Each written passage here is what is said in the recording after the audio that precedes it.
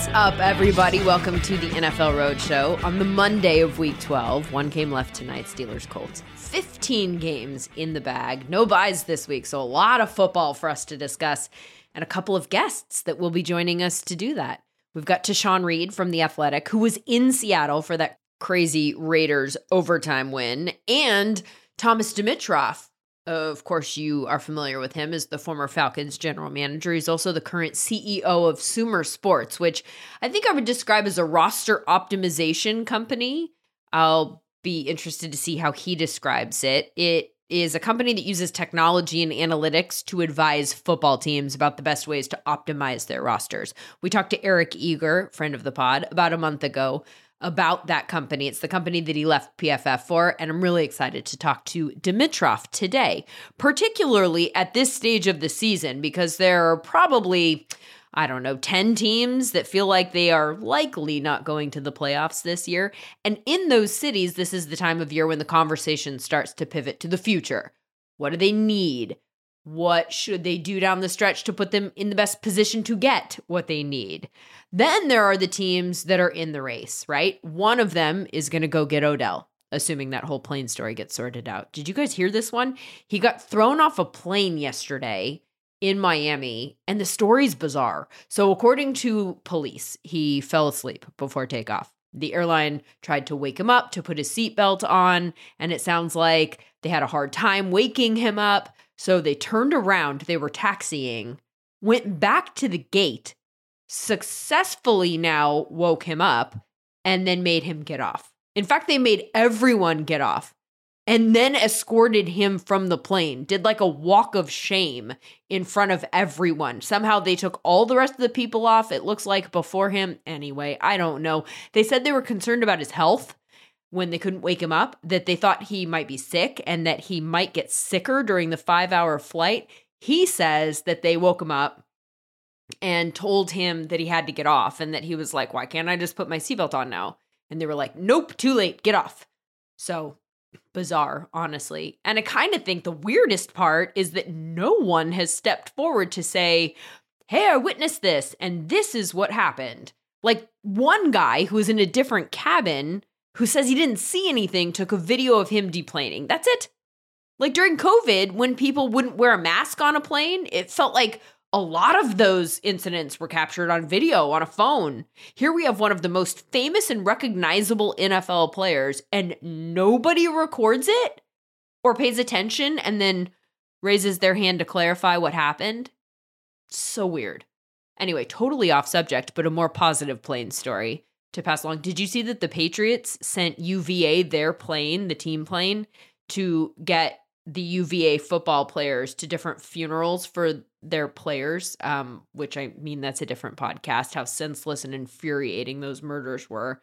But very cool of the Patriots to reach out and help with transportation, since the funerals were in 3 different states. Anyway, original point of the air travel tangent, OBJ. I'm sure we're going to hear a lot about him this week. Where should he go? Will it be the Cowboys? Will it be the Bills? Will it be the Giants? I will ask Thomas his thoughts on that. I also want to ask about the Seahawks and what they should do with Geno if he continues to play the way he's been playing down the stretch. Should the Raiders pay Josh Jacobs? These are questions that we've already kind of tossed around here on the pod, but there's no doubt that his perspective would be unique on the subject. Does Dimitroff think that we will see Rodgers again this year? You guys saw him last night with the thumb and the ribs.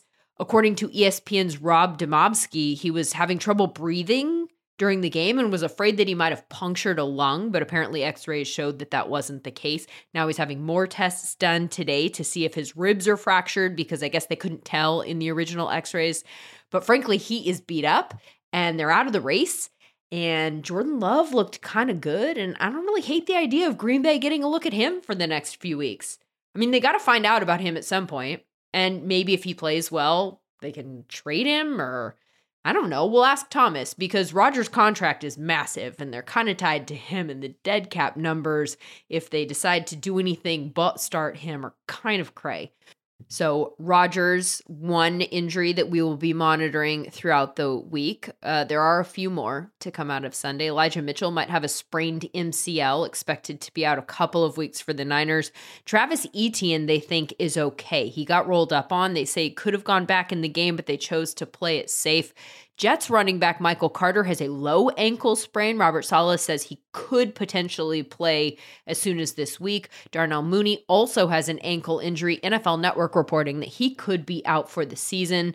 Bucs right tackle Tristan Wirfs has a high ankle sprain, expected to miss 3 to 4 weeks. Dolphins left tackle Teron Armstead has a pec injury. They don't know how long he'll be out, but Ian Rappaport says it's not as bad as they'd originally feared, and he could be back soon. Allen Robinson's not coming back. He's out for the year because it's just been that kind of year for the Rams, who now have Van Jefferson, Tutu Atwell, and Ben Skowronek at wide receiver, to go with Bryce Perkins at quarterback and Kyron Williams at running back. I was talking to my brother today, Raider fan, and he was going through their schedule moving forward. You know, that one should be a win, that one should be a loss, that one's 50-50. He called the Rams 50-50. I was like, if you guys are 50-50 against that roster, you guys are in trouble. I did give him the Chargers as 50-50. I think that's fair. I was petrified yesterday when they lined up to go for 2 for the win at the end of the game, which was not my reaction when the Jaguars did the exact same thing earlier in the day against Baltimore. In that situation, I was like, yes, love it. Aggressive. Quarterback's on a heater. Go get it. Chargers lined up to do it. And I was like, oh my God. Because you just knew what the narrative would be afterward if they didn't get it. About Staley, about chargering, about Justin Herbert not being able to win a game for his team because he's just a social media quarterback. That alone was enough to stress me out in the moment. Just the thought of the segments that FS1 would put together if it didn't work. But it did, and it was glorious. And I apologize, Cardinals fans. This is not about you. It's about that guy in powder blue who made some of the most ridiculous throws again yesterday, having to fight for respect. And for the people who think that everything bad that happens to the Chargers is a reflection on him, and it's about my inability to deal with that kind of logic. Speaking of quarterbacks, though, and credit that they deserve, how about Mike White yesterday for New York? 3 touchdowns and 315 passing yards. I raised my hand. I was wrong. I said that they should turn to Joe Flacco. I thought he was the guy in this situation. Mea culpa. Holy heck, Mike White. He looked great. A 149 passer rating. And how about this note from Andrew Siciliano via NFL Research? But Andrew tweeted it out. Sunday's win was the Jets' 3rd game with 30-plus points and 450 yards of offense in the last 4 seasons. 3 games with 30-plus points and 450 yards of offense in 4 years. And do you know who's been the quarterback for all 3 of those games? Mike freaking White. So good. I love a good underdog story. I love people proving people wrong, unless, of course, it results in a random touchdown that takes fantasy points away from someone on my team. But other than that, I love it. And that brings me to Josh Jacobs and the Raiders' overtime win in Seattle, which weirdly looked like a black and white game on our TVs, but I digress. It was the Raiders' first time winning consecutive games all season. I have mixed feelings, I think, about the way that they got there. I do not have mixed feelings about Josh Jacobs, though. Dude balled out. 303 scrimmage yards, the 7th most in the Super Bowl era. He scored 48 fantasy points, which, holy heck, I hope you had him and or did not play against him. But 229 yards rushing on 33 attempts. 33! That's an insane 6.9 yards per. And there's more. He also tied for the team lead in receiving yards with 74. And, of course, he scored the walk-off touchdown in overtime in the most dominant fashion on an 86-yard run. 77 of those yards were over expectation. That's the most on a single run by a running back in the last 2 years. And he reached the fastest speed of his career on that run at 20.43 miles per hour. And he did all of that on a bum calf. Remember, he was questionable coming into the game. Obviously, a lot of people had questions about him coming into the season, too. Now, he is the NFL's leading rusher by over 100 yards. He's the highest graded running back by PFF on the year. He has the most missed tackles forced. He is the second most explosive runs, or he has the most. You get what I'm saying. He's crushing it. And I think it's awesome. And I think it's fascinating, and I want to know more. So I called on my buddy Tashan Reed, who covers the Raiders for The Athletic and who was kind enough to dip into a quiet place at the airport on his way back from Seattle so we could discuss. So let's break the huddle. Hurry up, let's go! 2 on 2, ready? Tashan, first of all, I want to know what that locker room was like afterward and whether or not Josh Jacobs was just like completely gassed. Yeah, there was a lot of, references to him needing to get the bag. He did it on one leg. You better ride about it one leg, because he almost didn't play, calf injury. People will forget about that at the moment, but like he was limping around there and in the locker room. So he was already hurting coming into it, especially afterwards. But it was a level of excitement that really, I guess it compares to last week when they had another walk-off overtime win against the Broncos. And so back to back, they've kind of had those jubilant moments carry over from the field into the locker room. And given how the season started for this team, they're still 4-7. They're still like not in a good spot, but they're enjoying the moments that they have. And I think as much as happy as they were to win, they were also happy just to see that moment come together for Josh. I have had a lot of conversations with people this year about the Raiders where people have wondered, like, what is their identity, And I've kind of been like, I don't know, is balanced okay? Because they have good pieces in both sides, but that doesn't seem to be a good answer. Is Josh Jacobs their identity? Is that what it really comes down to? They gave him the rock 33 times yesterday. He touched it, as almost as frequently as Derek Carr dropped back to pass. Yeah, that's when they're at their best this season. Early on when they had their struggles, got off to that 0-3 start. The weird thing was, they had moments where they ran the ball well, but they just didn't give Josh Jacobs the ball, like for some reason. And a lot of those games were close games. And so it was just weird.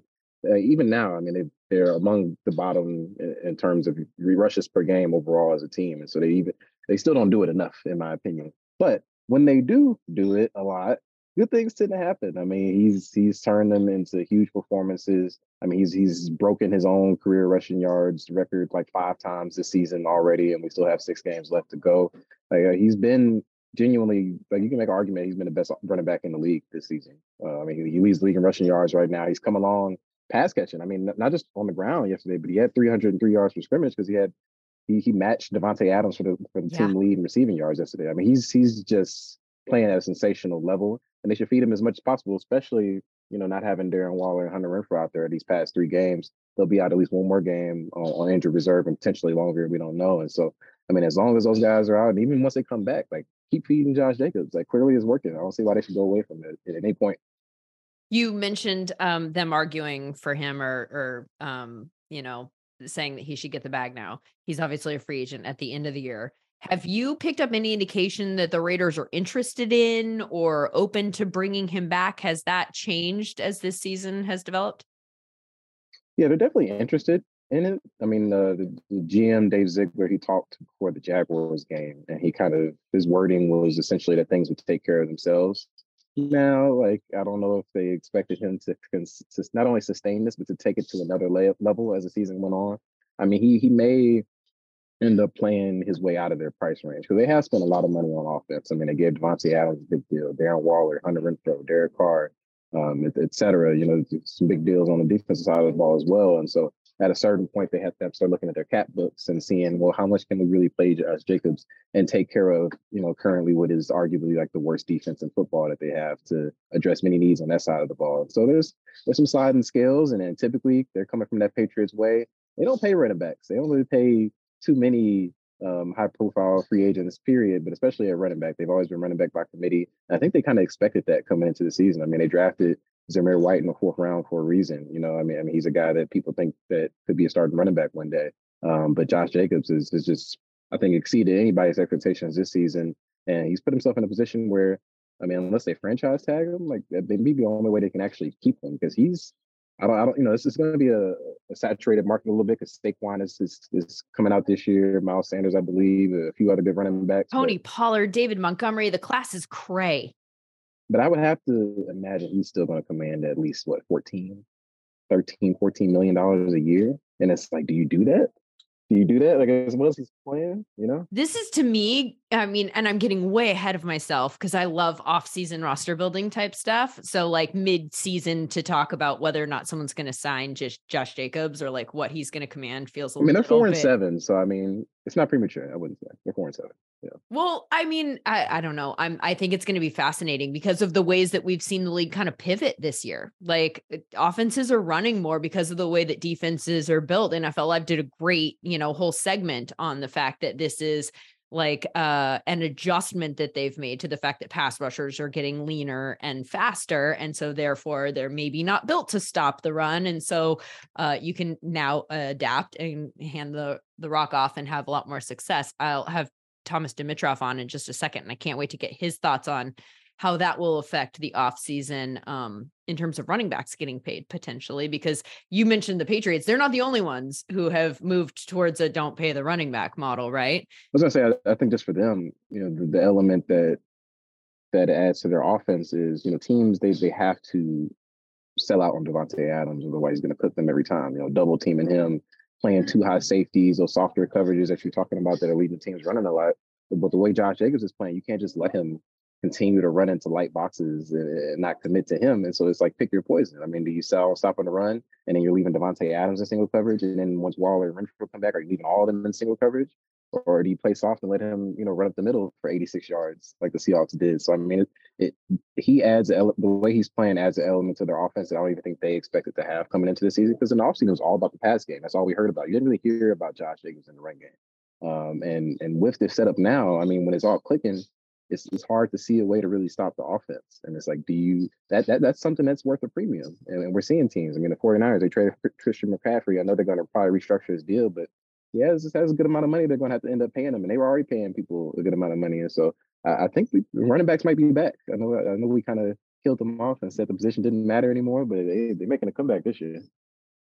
I want to ask you about Josh McDaniels, because he talked about wanting to be aggressive in this game in his post-game press conferences. And that struck me because I think if I were to frame his approach to that specific game, it would be anything but aggressive. Like, people on Twitter were calling him gutless, the way that he approached the end of the first half, the way that he approached the first drive in overtime.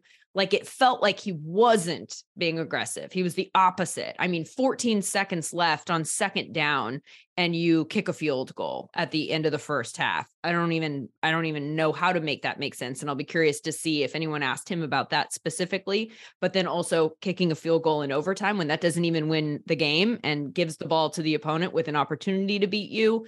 I felt like there were also the 33 rushing attempts. You could argue, right? On the one hand, I suppose that you could argue that he could say, if you give that guy enough opportunities, what you saw happen is bound to happen because he's so explosive and he's such a talented running back. He's going to break a big one. Some would also suggest, though, that it might imply a lack of trust in your quarterback, because you also have a $20 million a year wide receiver. You could definitely say the same thing about, right? You continue to give him chances and he will break a big one. What was your take on, and what was he saying about his approach during the game in terms of how he made that it makes sense in his head that was an aggressive approach? Yeah, full transparency. Like, I was going to write up, if they lost that game, I was going to write about, like, why wasn't he more aggressive in kind of the pivotal moments of the game. And after the game, I went straight to the locker room, so I didn't go to his press conference, and so I didn't get the chance to ask about some of those moments. But as you said, I mean, at the end of the first half, I mean, they didn't have any timeouts left, but that's enough time to take a shot at the end zone with how close they were and not be in danger of falling out of field goal range if you get sacked, or, as long as you don't give the ball away, which, they had 2 turnovers in the first half, so maybe they were a little gun shy. But then, in the fourth quarter, it seemed like they kind of came around on it. They went forward on that 4th and 1. I didn't like the play call. It was like a toss. But, they went forward, so that was aggressive. And it seems like after that, they were kind of like, all right, that's enough of all that aggressive stuff. So, they scored the touchdown. They tied up at 34. They could have gone for 2 there. They didn't. Then they got the ball back. They were pinned at like their 9-yard line, so they were backed up. but you had 2 timeouts left in 40 seconds, and all you need is a field goal. You have like one of the best kickers in the league. They didn't even try. Then in overtime, they had the 4th and inches, I think it was, or 4th and 1, and you try a 56-yard field goal, basically giving them the ball at the 50-yard line, with your defense being a defense that has given up 34 points.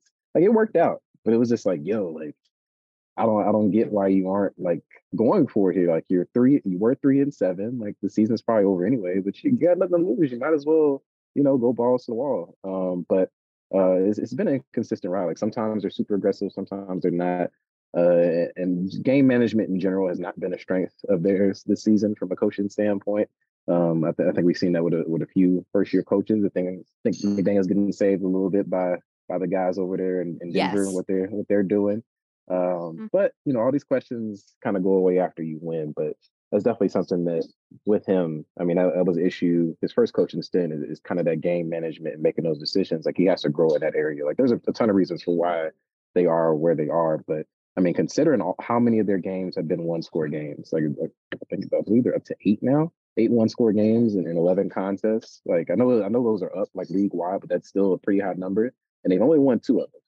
So like, they've had a lot of other winnable games throughout the season, and if he had been better in that area, maybe they come out with a few wins in those, and they're sitting in a much different spot right now. And so that's going to be something at the end of the year when we look back, assuming that they don't run the table here and make the playoffs, that's going to be something that they need to improve going into year 2 of his tenure. I, of all days, this is not the day to like rain on anyone's parade, but I really couldn't help but feel like they won that game in spite of him, and that the talent just took over, because they have so many talented players, and they've lost several, as you've mentioned, Waller and Renfro throughout the year. But this one felt like, I mean, you can't count on Josh Jacobs doing something. What that 86-yard run was like, the 77 yards over expectation on the run was the most by a running back in the last 2 years. He was the fastest that he's ever been in his career. These are not things that you game plan for. That's not in the plan if you're Josh McDaniels. Anyway, another thing that he said after the game that I just wanted to ask you about was that they have a close-knit group there that works hard. And I'm curious about whether the close-knit part is true in your opinion, because that was a story just a couple of weeks ago when Derek Carr was tearfully suggesting he was frustrated and that there maybe wasn't as much buy-in. Devontae Adams kind of doubled down on that. And I'm curious about the locker room and whether or not they are the close-knit group that maybe can put things together. Like, okay, so the last couple of games, we're riding a win streak now. Does this go anywhere in that way? Yeah, I would say that's more of a work in progress. I mean, they were a very close-knit group last year. They almost had to be and come together with all the things they had going on and off the field and making that run that they did. But, I mean, they had a major shakeup this offseason. They had a new coach, new GM. They revamped a lot of the roster. I mean, like, over half the roster are now guys who weren't here last year. And so they're new to each other. I mean, they're still kind of figuring each other out and getting close. But I do think they were kind of at an inflection point after that terrible loss to the Colts. So it's abysmal. And Derek Carr crying, and not only him, but Devontae Adams, several guys called out, what they saw in the locker room. And it was pretty testy locker room after that. But I think winning the last 2 weeks and winning in the way that they did, those are sort of galvanizing, moments for a team. And especially when you have it's an individual performance like Josh Jacobs for a guy that almost didn't play. And in the fourth quarter, he actually got hurt again. He aggravated the injury. He came out the game. He wasn't in the game for like the last 3 plays, I think the Raiders had, and the training staff didn't want him to play. And he convinced him to go back out there, and he bust that 86-yard run to win it. I mean, they say so that was, I'm sorry, that was when they were going, that back and forth was when Abdullah was running the ball at the end of regulation. Yeah. Got it. Yeah. That's why Josh Jacobs wasn't out there, because training staff was telling him your day was over, and he eventually convinced them that. Obviously, that ended up working out for them. But I mean, you had Derek Carr. I mean, he had a back injury coming into the game. He got a pretty mean hit in the first quarter. He played through it. Colton Miller, he didn't play last week. They're their best offensive lineman. He played through a couple of injuries. And so they're seeing guys push through things, even though they're in this position where like making the playoff seems pretty bleak. And they're pushing through these injuries and having these big performances. And that goes a long way with the locker room, no matter how they feel about the coaching staff.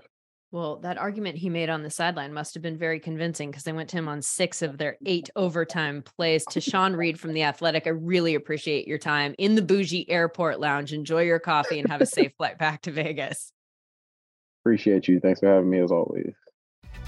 Hi, everyone. This is Hope Solo, host of Hope Solo Speaks, a Sirius XM podcast. The biggest sporting event in the world is upon us, and we decided to do something unique. All throughout the tournament, I'll be bringing on great female soccer players from all over the world to discuss what's going on in the men's games. With new episodes every week, all the way through the finals, it's analysis you won't get anywhere else. Hope Solo Speaks is available on the SXM app with all of our trials and popular plans, or wherever you get your podcasts.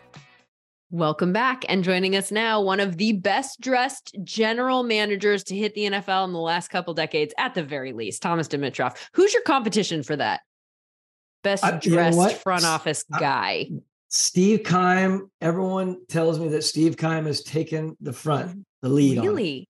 Yeah. We're completely different body types. Steve and I joke about it all the time. I was there, I don't know, a year ago, and we were hanging out in his area. We were riding around in his scooters around in his neighborhood. And it's like me, 165 pounds, and him probably 265. Well, maybe even more, because he's a big dude.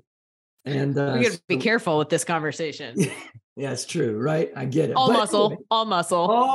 Yeah, no, all muscle. He's a dude, man. I really enjoy Steve, but he likes his clothes and he likes his watches. And I do enjoy watches as well. So we get some stees in the desert. I did not know. Okay. I'm going to put that on my radar, and I'm going to pay attention to what he's wearing next time I see him. The Cardinals are doing that in-season Hard Knocks stuff. How do you feel about that? We did something similar to that back in, I don't know, early, let's see, I was in Atlanta from 2008, probably 9, 10 or 11 we did. I can't even remember, but it was crazy because there was just so much going on, and you try to stay focused, and you realize that it's probably best for the brand to do it. And I remember Arthur Blank saying, no, we're going to do it. We need to like push ourselves out there. So I went into it, Lindsay, with an approach that I was going to have fun with it, and I was going to be real about it, et cetera, et cetera. I'm in the middle of 4 different cameras in my office. I'm just speaking about the GM's office, let alone the head coaches. Uh-huh. I got into a really intense conversation, like a really, really private, intense conversation. And I realized, oh my God, I have 4 microphones. I dropped the phone and I ran across the building and went in there and I said, have you guys been listening to this? Like, no, we kind of had the volume down. I'm thinking, oh my God, I hope. Sure. Yeah, right. I'm thinking, I hope that doesn't surface 10 years from now. But Totally. Were you concerned at the time? Because I always feel like people have to be concerned about giving away secrets, right? Like, sure. And obviously NFL Films is going to protect you to a degree. Like, it's not in their best interest to all of a sudden be like, I gotcha, but that's funny you say that. Coming from the Patriot paradigm, you would think I'd be hyper paranoid. I was kind of like the black sheep of the family that way, because I probably gave people the benefit of the doubt more than I should have. That said, I was particular. I've always been able, I think, to navigate well enough, at least around my world. The secrets that came out from other people, yeah, I was a little bit concerned here and there, but look, we were a little bit more open than we were probably comfortable being. I remember, if you remember some of the stuff, we had Brian Cox on there, and he was getting after Rashid Hageman, and they were getting after each other. And there were things like that happen. Sometimes you're thinking, I don't know if I really want this out. But in the end, as long as your owner is comfortable with it, I felt comfortable enough with it. But I didn't expect to ask 8 questions about Hard Knocks to kick off our episode here. But I am curious, with some experience there, is that something that teams around the league keep an eye on, like looking for things that might be tipped? Oh, I'm sure they do. No question. You're good. You're good, because I think that's a good place to play around and try to see if you can find any extra little nuance that might tip your hat, for sure. So you have made some interesting career choices within the last year, and I want to talk to you about SumerSports because I think that, tell me why you decided to go down this path and be the CEO of, how do you describe the company? I called it a roster optimization company. Do you think that that's a fair blanket way to describe what you do? Well, you had our buddy on the other day, right? Yeah, Eric. Eric's great. Really glad that we were favorites able to bring him over. Yes, and he speaks very very much the same about you. And I think, having the group of intelligentsia, so to speak, that we have, like we have 25 really, really smart data scientists and engineers in that group. So that is in of itself has been an amazing journey for me, right? Having come from a really strong football background, of course, as much as I always took pride in thinking that we were on the front end of the curve and I was open to a lot of really, really interesting things. I took a lot of pride in that. Sitting down with some of these people talking about this at a completely different level makes me believe like, wow, there are elements out there that we could go to and revolutionize the NFL. And I do believe that. I don't say that lightly. I do think so. And again, with a lot of the intelligence being able to share with my, experiential insight, I think we can do some pretty special things. So to your question, it's a roster optimization tool. Marvel is the name of our product underneath the SumerSports umbrella.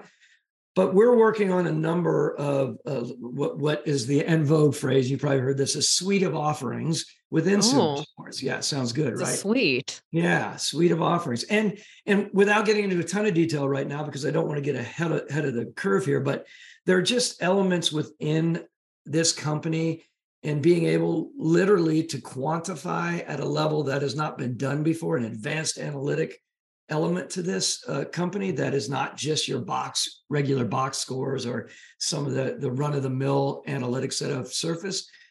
There are no teams out there. There's not one team out there or owner that would hire 25 people and put the amount of money that Paul Tudor Jones is putting into this company to create what we're creating. There's no one that would do that. So we think that we can come to the table for many teams in the NFL and offer a level of analytics and a level of analysis through cutting edge algorithms that has never been touched before. So that's what we're really, really excited about. How do you do this? Like, what are some of the untapped areas?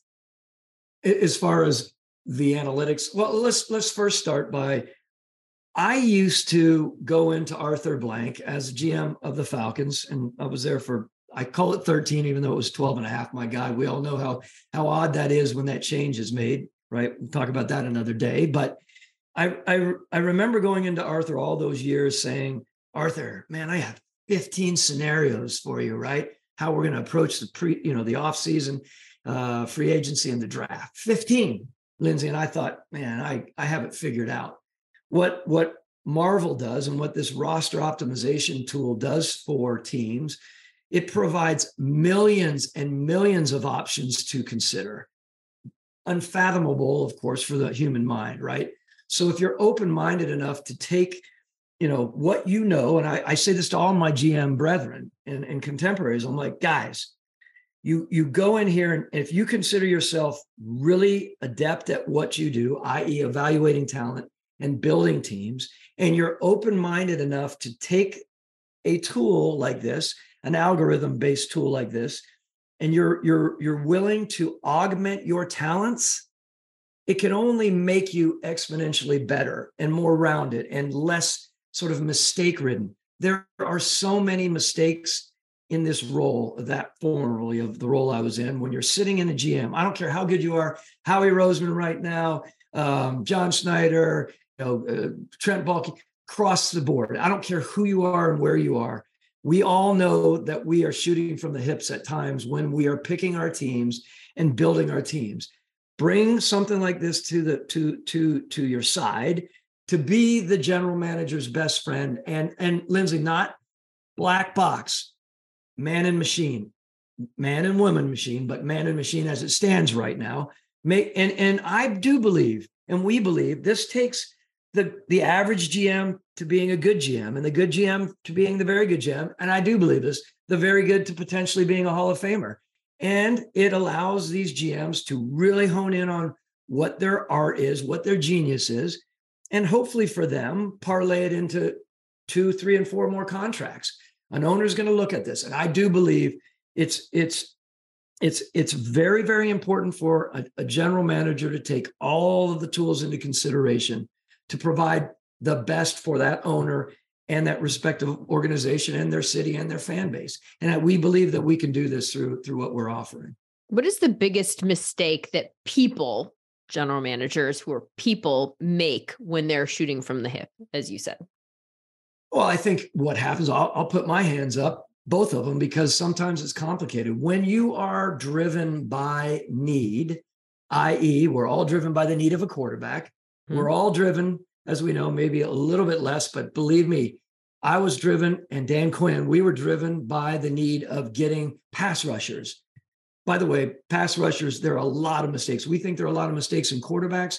There are so many mistakes in the draft process in acquiring pass rushers. You might have studs and athletes that can get up around the field. Vic Beasley, we took Vic Beasley and we put our butts out there on it, Dan and I.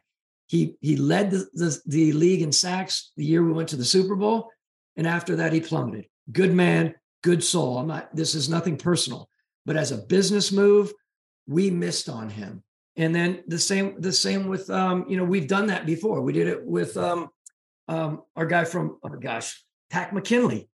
Two guys that we brought in because we were so forced by our need to get up and around the corner, to get to the quarterback, that both of them opposite ends of the spectrum, not to delay this point.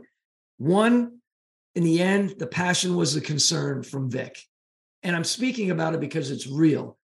And then on Tack McKinley, opposite end of the spectrum, pins his ears back. You remember MFing on the draft. He was throwing F-bombs around.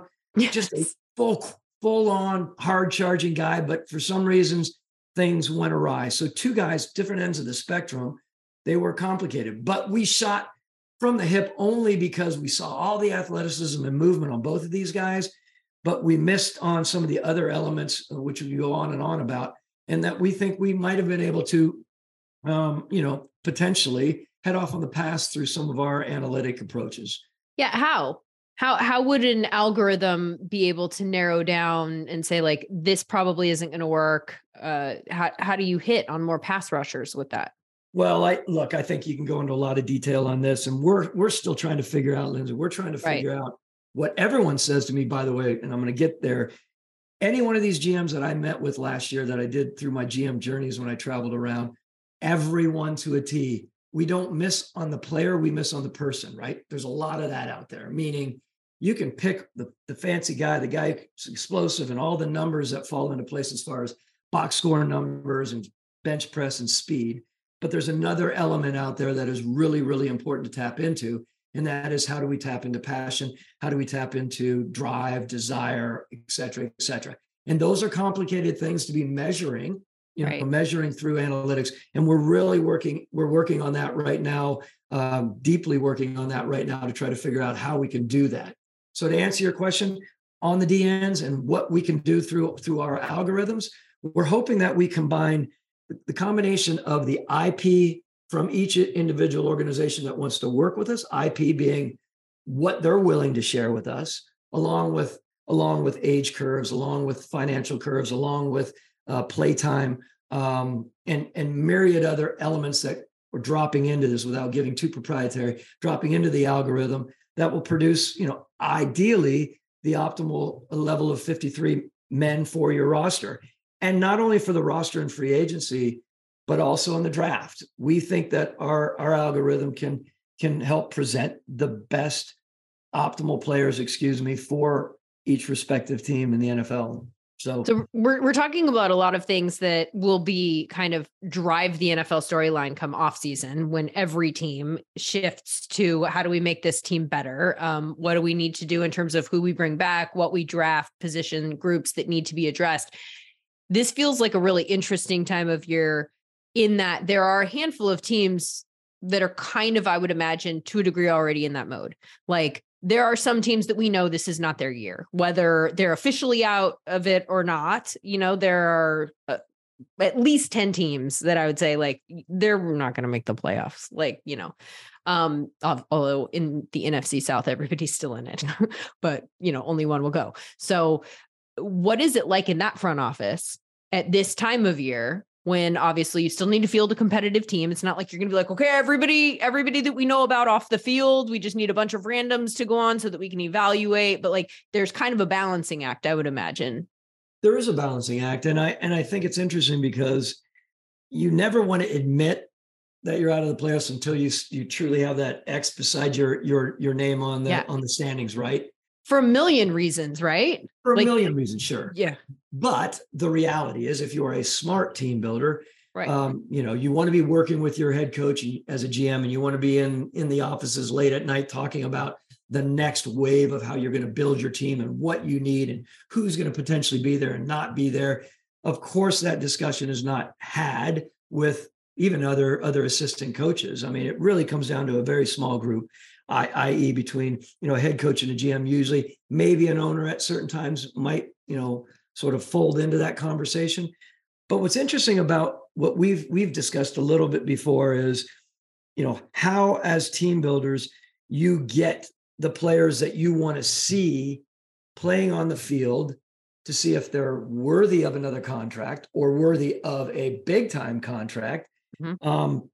But those, at times, that's a difficult move for a head coach, because all of a sudden, if he puts someone in there that the masses are questioning, like, wait a minute, why is that person in there? Or, what are you doing here? Is this just throwing up your hands? Tanking. Yes. That is the worst thing as an organization. It's the worst thing for an owner to think that his guys are doing it, even though we've seen, I won't mention names, but we've seen certain owners suggest that you do that, to your team builders. But it can be really complicated. And, it not only affects how you're playing and how you're working your substitutions, because I think you can do it. I think you tactfully can do it without coming across as tanking. But I think you have to be very careful about it. But it is important. I mean, there were times when we would see players that we knew were not going to be with us, and we wanted to see some of our younger guys, especially down. I'm talking the last 2 or 3 games. I'm not talking about halfway through the season, of course, right? You start getting creative, and I think there's a way to do it tactfully, but it's a fine line for sure. Do you think we'll see Aaron Rodgers again this season for kind of the reasons that we're talking about? They need to get a read on Jordan Love at some point. Or are they just like, okay, we're just going to have them both and we're going to give him his 5th year? Like, what do they do with Jordan Love? I don't understand, because they have this contract for Aaron Rodgers. They're out this year. Now's as good a time as any, especially since he's hurt. Yeah. Well, look, I think the reality is, whether you like, Aaron or not personally, or characteristically or whatever, it's beside the point. I do believe when he's playing really well and he's focused and he's not hurt, he is one of the very best and has been one of the very best. He's the way he, just everything that he used to do. I used to hate playing him for that reason. Although we had a pretty good track record down the stretch, but there was so much that he offered. And there are some idiosyncrasies that at least seem like they surface at times where I am sure that Green Bay is getting to the spot. Brian Gutekunst and Matt LaFleur are talking like, well, it will be interesting to see how this is when the time comes, but don't wish for that time to come too soon, because there are very few like this person in the league. That said, back to Jordan Love. Look, you how much has Jordan played? Seriously, do you know the percentages over the years? I don't know the exact percentage. Maybe you don't. I should be coming to the table with that. That he's actually played? Yeah. Like how much play time has he had in the league? Oh, very, very little, right? He started 1 game, right? The last year and lost. You would think me coming from SumerSports, I'd come with some great statistic here. No, you have no way to know that I'm going to ask about Jordan Love. Like, come with Jordan Love stats. I'd be like, who are you, computer man? But I will say, Jordan Love, what they need to do is they need to also, at least what I would do is I would look and see, can I get him some time while this is playing out the way it is to showcase him? Because let's call it the way it is. A lot of teams are looking for quarterbacks. They're looking for young quarterbacks. They're looking for a quarterback that has been under a guy like Aaron Rodgers and an organization like that. And it may play out where maybe he does finish the season and he shows well, and they decide they may have some potential trade suitors on it. I don't know. That's what I would be looking at as well. The dead cap situation for Aaron Rodgers is nuts. And again, I know I'm catching you off guard here. So if Rodgers retires or is traded in 2023, the Packers are left with $40.3 million of dead salary cap. that hits them in 2023. And then if they cut him, his 2023 base salary and option bonus of $59.5 million is fully guaranteed and would also hit the cap. Effectively, he's got a huge contract here for a few more years now. So are there any ways out from Aaron Rodgers? And you already said you don't want to move on from it. Like, Aaron Rodgers is one of the best quarterbacks of all time. The problem here is that if the team is not ready to be competitive, then, is it worth paying that amount of money when you have Jordan Love sitting on the bench? And you have also invested a lot in him. Is the obvious answer to trade Jordan Love and stick with Aaron Rodgers and then just come up with a new plan when he does eventually move on? Yeah. Honestly, when you put that much money into a quarterback, it is really, of course, difficult to walk away. I had elements of that with Matt Ryan, of course. And then when I left, of course, Matt was there and they made a move, and it was a big move. What do they have? $70 or $80 million dead money at Atlanta right now? Julio Jones gone and Matt Ryan. Those are big numbers. Back to Aaron Rodgers, back to Green Bay, Jordan Love. Little funny thing, and I used this in our pod at Sumer recently, and I revealed to the world that myself and our cap guy, Nick Polk at the time in Atlanta, we used to have kind of a running line, and I would tell him, what is the puke point? Or I would ask him, and he's like, what do you mean? I'd say, tell me the puke point. Where can I go until it's time for, that I will not throw up by moving on from this player financially?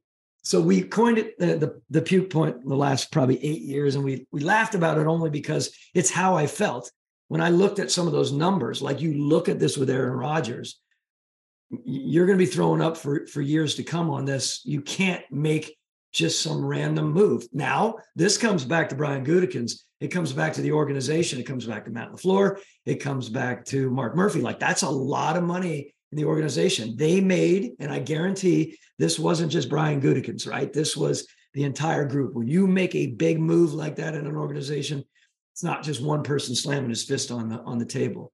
And the interesting thing about it, Aaron Rodgers is not necessarily the personality of Justin Herbert or Matt Ryan or some of these other guys. Like, he's got a personality that they have to deal with because he's a strong, not saying those guys aren't strong personalities, Lindsay, but they're just different with their approaches. Yep. Where Aaron's pretty outspoken, very outspoken, and they're going to have to navigate. And as they had to navigate before they even made that move. What about Geno? What does Seattle do? And in this scenario, just to take this off the table, let's, for purposes of this conversation, say Geno continues to play at the level that he's at for the rest of the year. That's off the table. That's what we're looking at. That's our sample size. What do they do? Think about that. Like, what is he? 32? I think just about 32. Moving around the way he's doing, what he's doing. I mean, kudos to John Schneider and Pete Carroll and how they approached that. I mean, I was probably one of the ones quietly thinking, gosh, how is this going to play out? Yeah. So I love seeing that. I think, good for Geno, right? Because there were a lot of naysayers over the years. I thought they were lying to us when they were like, yeah, Geno, we're excited about him. I was like, okay, like you're rebuilding and he's inexpensive and you're doing your positive talk thing that you do. Yes, that's right. Turns out they were onto something.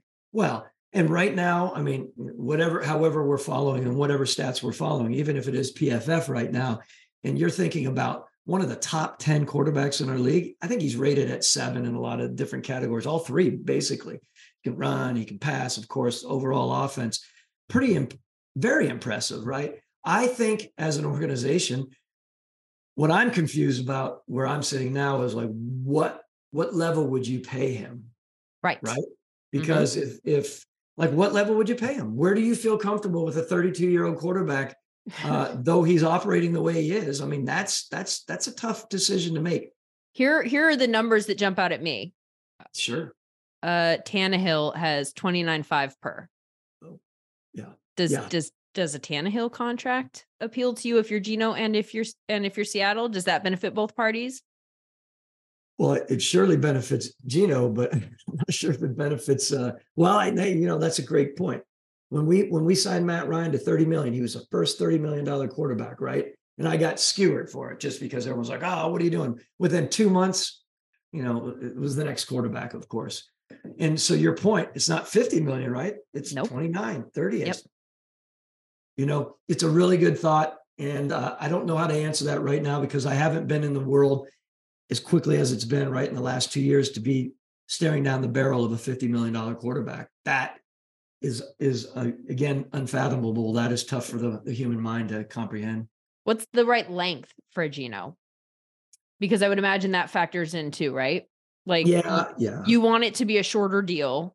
You're not committing long-term to Geno because it's a 1-year sample size for a guy that we've seen for a long time not look like this guy. Now, that might be developmental. It might just be that he just never had the opportunity and he has developed into this guy and this is who he is now, which is fair, but it's a lot of money to bet on that. It's a lot of money, but remember, you do want a little bit of a longer contract when you're talking about $30+ million, right? You can get creative with how you work that contract versus, even though the APY may, let's just call it, be $30 million, if that's where we go with it, you're able to spread out and again, be creative within a longer contract than just a 2-year contract. My head went to 4 in the spirit of trying to be smart about how you set up the contract. We can get into details another time about that, of course. And that's you just need to kind of finagle a way out somehow. Yeah. Back to what I was saying. Void years or something. Yeah. There's got to be a point in that contract where you can step away and you're not just all under, of course. So I'll be interested to see what they're looking for guaranteed money. This isn't all about APY for him. He's going to be looking for the guaranteed money. He's going to be looking for the guaranteed 3-year money. It's a really unique situation at 32. And small sample size. I think it's fascinating. And I know this is like, it's week 13 that is upon us.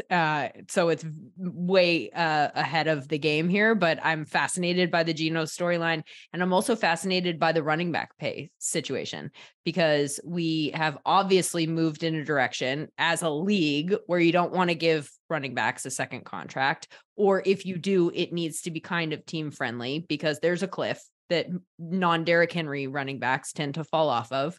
So you've got some guys that are pretty good that are going to hit the free agent market. And I'm really curious about whether or not their teams pay them and what they pay them. Saquon Barkley and Josh Jacobs at the top of the list. What do you think happens with them? Well, it's tough because I have been one of those people over the years who are thinking, man, you can pull that really good running back in the 3rd, 4th, or 5th round. And you see it, right? You watch some of these guys that are running. And I'm thinking over this last weekend and up until, yesterday, just watching these guys run with such power, right? I'm thinking their careers are short-lived for the most part. And I'm just thinking, like, you don't need to spend that type of money on that position. And yet when you see the real studs at that position, you sort of, your mind starts going like, wow, if we were to have had that guy, I'm going back to Atlanta, in those last 2 years when we couldn't get a run game going and we put so much damn pressure on Matt Ryan and he got his butt kicked so many times because we just couldn't get the ball going. And by the way, kudos to Arthur Smith right now. The way that their run game is playing, in Atlanta, I know they're middle of the road and they're struggling here and there, but they have a run game going. They sure do. That's a great deal of credit to Arthur and how he's approaching it. That's a little aside. They're incredibly committed to it. Yes. As every Kyle Pitts or Drake London fantasy owner will tell you. Yeah. I bet you didn't expect me to be lauding the Atlanta Falcons, but no, I actually do like Arthur and I do like Terry Fontenot. I still live in Atlanta, by the way, just for listeners to know. And that I was told by Bill Polian when I first got fired, he's like, Thomas, first thing you need to do is get the hell out of Atlanta. I'm like, this is where my family is. This is where my wife's family is. This is where I've had 13 years in this city. So that's been an interesting navigation. Another time, another place as well. But, the last couple of years, when I would look up on the TV and I would see the Falcons playing, it hurt my heart because I felt like I wasn't invited to the party that I was supposed to be at because it was still guys that we had. It's not my party anymore, so I can look there with a much easier, sort of less jaded perception. Time heals all wounds, as they say, right? Right, exactly. The running back thing is is especially interesting to me this offseason, not just because of the names, but because of the ways that I think we've seen offenses adapt. And NFL Live did a really great segment on this a few weeks back about the reason they thought the rushing numbers were going up. And they attributed it to the ways that defenses had changed in terms of like the way that they built the defensive lines in particular to stop the pass. And they got leaner and faster, and like your defensive ends are, in like the 270-pound range, whatever, like these just like muscular guys, but they're not space eaters like they used to be. And so offenses could take a look at the way defenses are built and say, well, let's just not do the thing that they're built to stop. Let's do the other thing now that they're no longer built to do that. And I think it's an interesting way to look at that. And of course, the NFL is very circular in that sense. And I'm curious about the ways that you think front offices might have to pivot now to adjust that pivot on the offensive side. I'm sorry, the way defenses might pivot. And all talked in circles here. Yes. I sit there and I think about it when I transitioned from Mike Smith and, from 08 to 14, and when Dan Quinn came in, right? Dan brought that really fast athletic defense of idea that he had in Seattle. And it's why we got to the Super Bowl in 16. We were flying. No one could run with us. I had heard stories where Bill and his staff, with the Patriots, when they went out at halftime in 16 in that Super Bowl, they're like, we can't run with these guys. Of course, they came back and completely Jedi mind us, right? But to that point, I realized early on, I was so excited because I've always been a person as a GM and as a team builder. I've loved athleticism, right? I've loved movement and fluidity of movement with those guys that you're talking about, the 270s that can run like they're 210, or the Julio Jones who looks like he's 5'11" moving around because he's just so athletic. But there comes a time when our linebackers, honestly, Lindsay, our linebackers end up being 215 to 20 pounds. We were playing with Deion Jones at times. He was a really good football player for us, but he was getting his ass knocked around when at the point, we call it, it was really complicated. Teams started running on us, and they were running consistently on us. Not only were we not running those last 2 years, like offensively, we were getting pushed around drastically on defense. Unfortunately, we could run with anyone, but it became complicated. So, you're exactly right. Teams are now looking at that and they're realizing if we can get that good run game going, is it going to be, to your point, cyclical? Are these teams going to start bringing in bigger guys and instead of running in the zone scheme offensive line? Are they just going to be drilling it down, these more light in the ass athletic defenses and just start, which I think, like I said, I think Arthur Smith is doing a heck of a job over in Atlanta. He's running on them. Their running backs are running downhill. It's fun to watch that. And I feel like, man, I wish we would have had some insight on that earlier on, but it will be interesting to see. To your point, last point. Yeah, I think team builders and GMs are going to be really mindful about where they go and how they start, factoring in some of the bigger guys. Because we always say in the NFL, it's a matchup league. And if you can't run with those players, you have no chance. But this is a little bit of a different twist to it. Yeah, it's fascinating.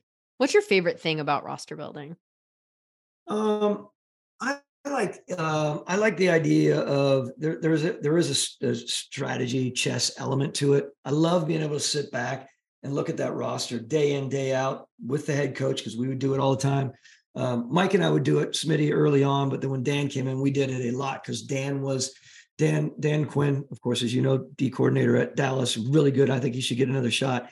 He loved personnel. So it was really fun talking about building the team with him, along with talking about scheme, right?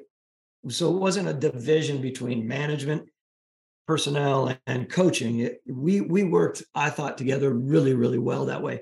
That was probably my most favorite time of really looking at the whole picture of building team. And I will tell you, someone asked me the other day, I think it might have been even Eric Eager on it, when he said, would you rather scout or evaluate the diamond in the rough or the studs, when you go into those schools, right? Or when you're evaluating. And I would say it's always fun doing the diamond in the rough, finding that every once in a while.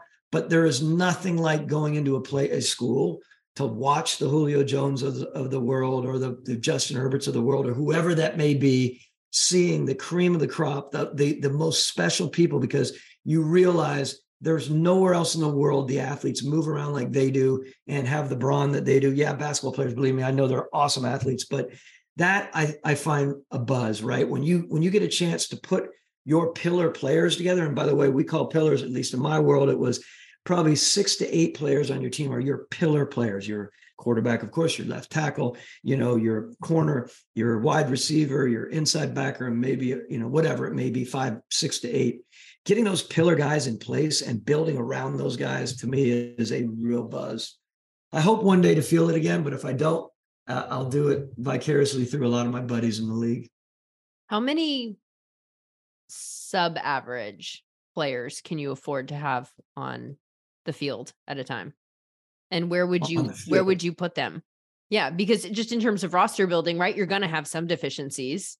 Yeah. You can't unload the clip. Like, you would love it. You would love to be like, hey, I found this really good under the radar guy who costs absolutely nothing, and I'm going to put him in here because we've got our big money guys here, here, and here.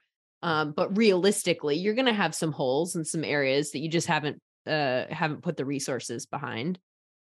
We like to think we don't go to the sub-average because that's a tough thing for us to get our heads around as we're team. We think we can find everyone.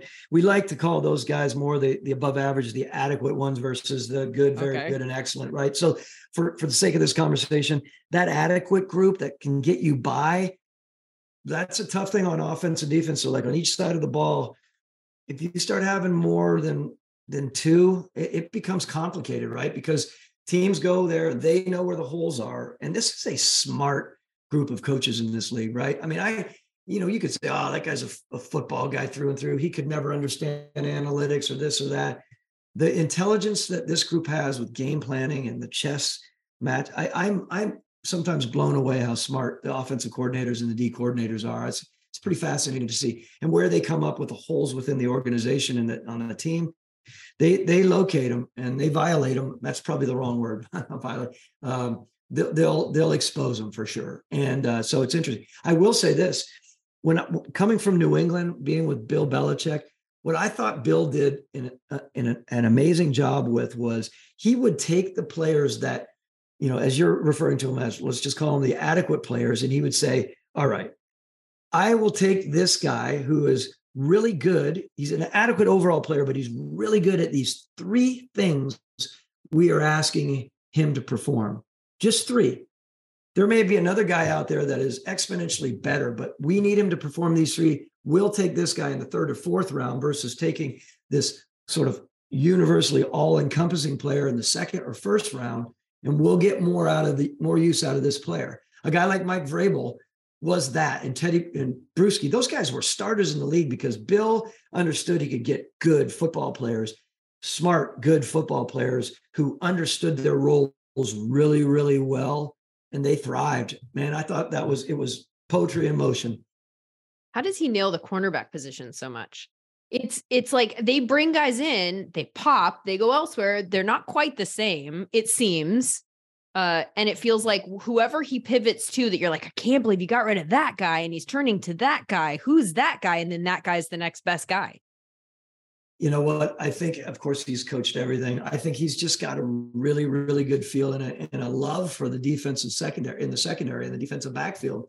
He's kind of always had that, right? I remember being in there in my first year being with New England. Pioli brought me in, and Scott and I were on the board with Bill, and Bill was asking me all these pointed questions about the secondary and about Lawyer Malloy, right? And basically saying, and I thought, well, I didn't know exactly how to approach it because I didn't, I thought I had a really good grasp of safeties and corners, but there I was going against the guru in that area. And suffice it to say, we went around very quickly, not too long, because he basically put me in my spot saying, this is what this guy is, and this is how much longer he belongs in this organization. He's done great things here, but I don't care what you're saying, Thomas, because you're seeing the wrong thing. And it pushed me in years to come while I was there 6 years, to really hone in. And I took the safety position on as my as my expert position, because we all had expert positions. And there was no way in years to come I was ever going to come to the table without being completely armed with anything I could to make sure that I could battle properly and not be put in that spot again where I kind of was just tiptoeing around. So it's a funny little quirky story, but it is what Bill is, man. He will surprise you with his intelligence across the board at all positions. He's also very well known for not being emotional about any of these decisions. Like, he's the king of the get out a little bit too early as opposed to a little bit too late.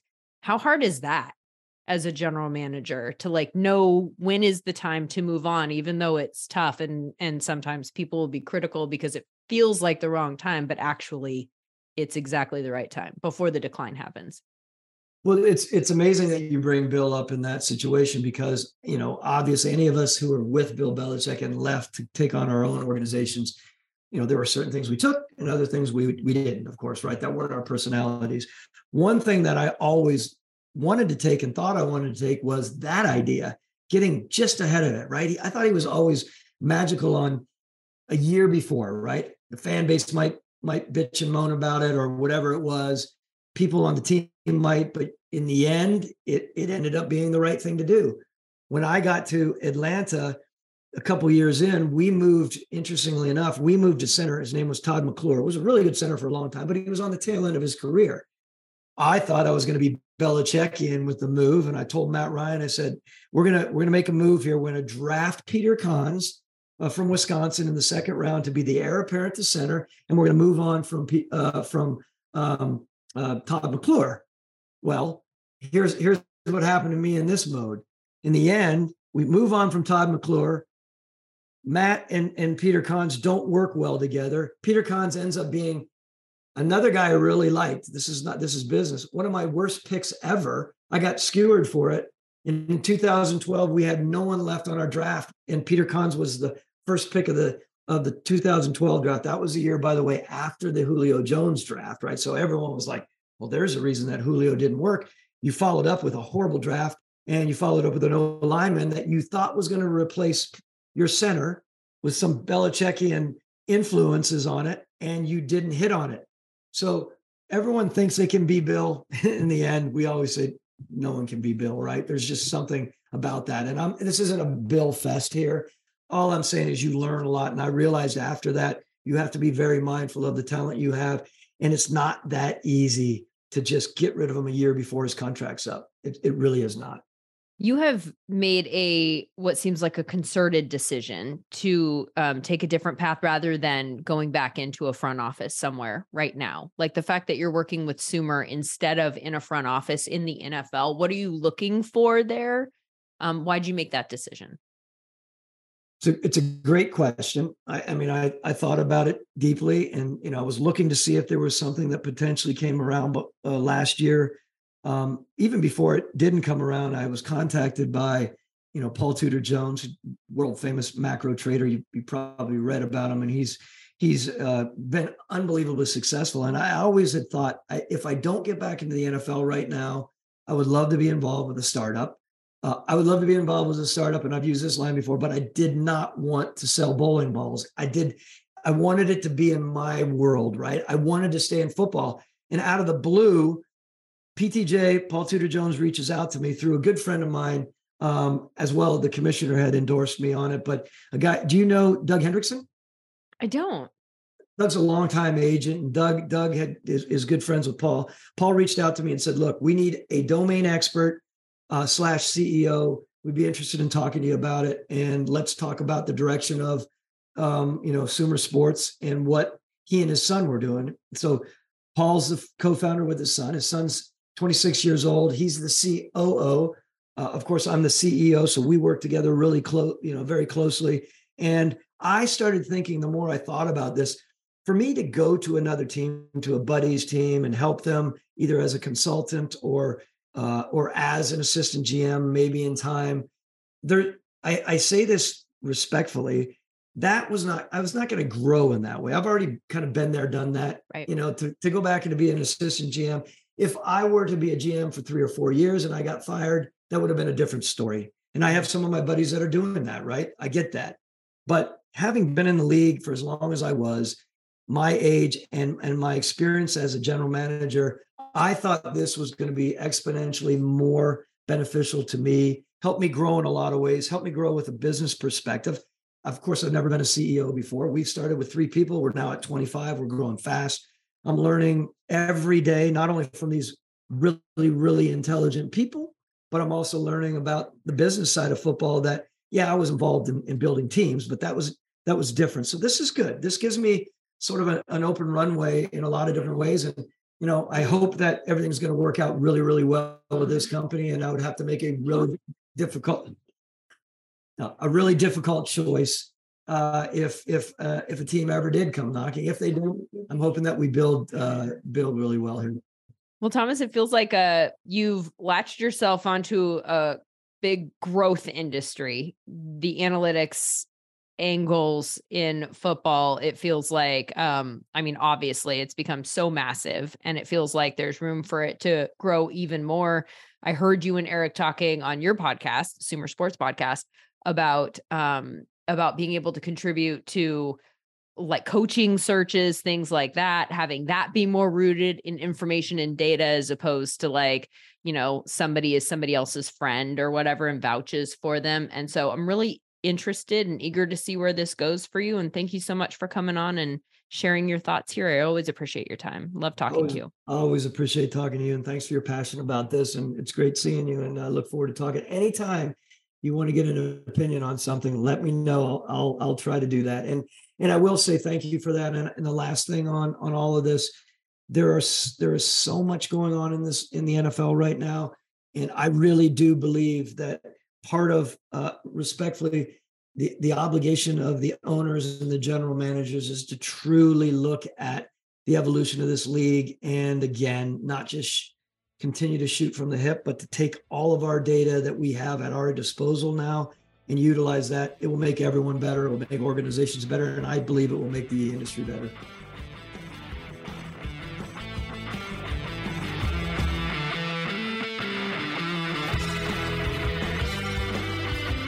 Good stuff. And you can hear more from Thomas weekly on the SumerSports Show with the aforementioned Eric Eager, a favorite of both of ours. That podcast available wherever you get your podcasts. And we will be back here again on Wednesday with more of this podcast with my girl Aditi Kinkobala, who had a great sideline report in Sunday's Dolphins-Texans game about Mike McDaniel and how he's pulled the best version of Tua out this year. It's a story about an under-talked about part of coaching, in my opinion, the ability to get the most out of your players and the ability to key in on which approach is the right one for that. And I am really eager for Aditi to share more of that story. She also has an interesting sideline assignment for week 13. She will be covering the Browns-Texans game in Houston, and obviously you know why that one's big. And I'm looking forward to discussing her research for that game as well. If you're not a subscriber to the show already, but you want to hear that episode, go ahead and hit that subscribe button now, and it'll be waiting for you as soon as it's posted. Always love to hear your feedback as well. My Twitter handle is Lindsay_Rhodes. I'm Lindsay Rhodes NFL on Instagram. Big thanks to my guests today, Thomas Dimitroff, who is not on Twitter, and Tashan Reed, who is. You can find him at Tashan Reed. You can also find his writing on the Athletic website and his Raiders thoughts on the State of the Nation podcast. This podcast is a part of the SiriusXM Sports Podcast Network, and the producer is the one and only wonderful Andrew Emmer. Thanks for listening, everybody, and I'll see you again on Wednesday.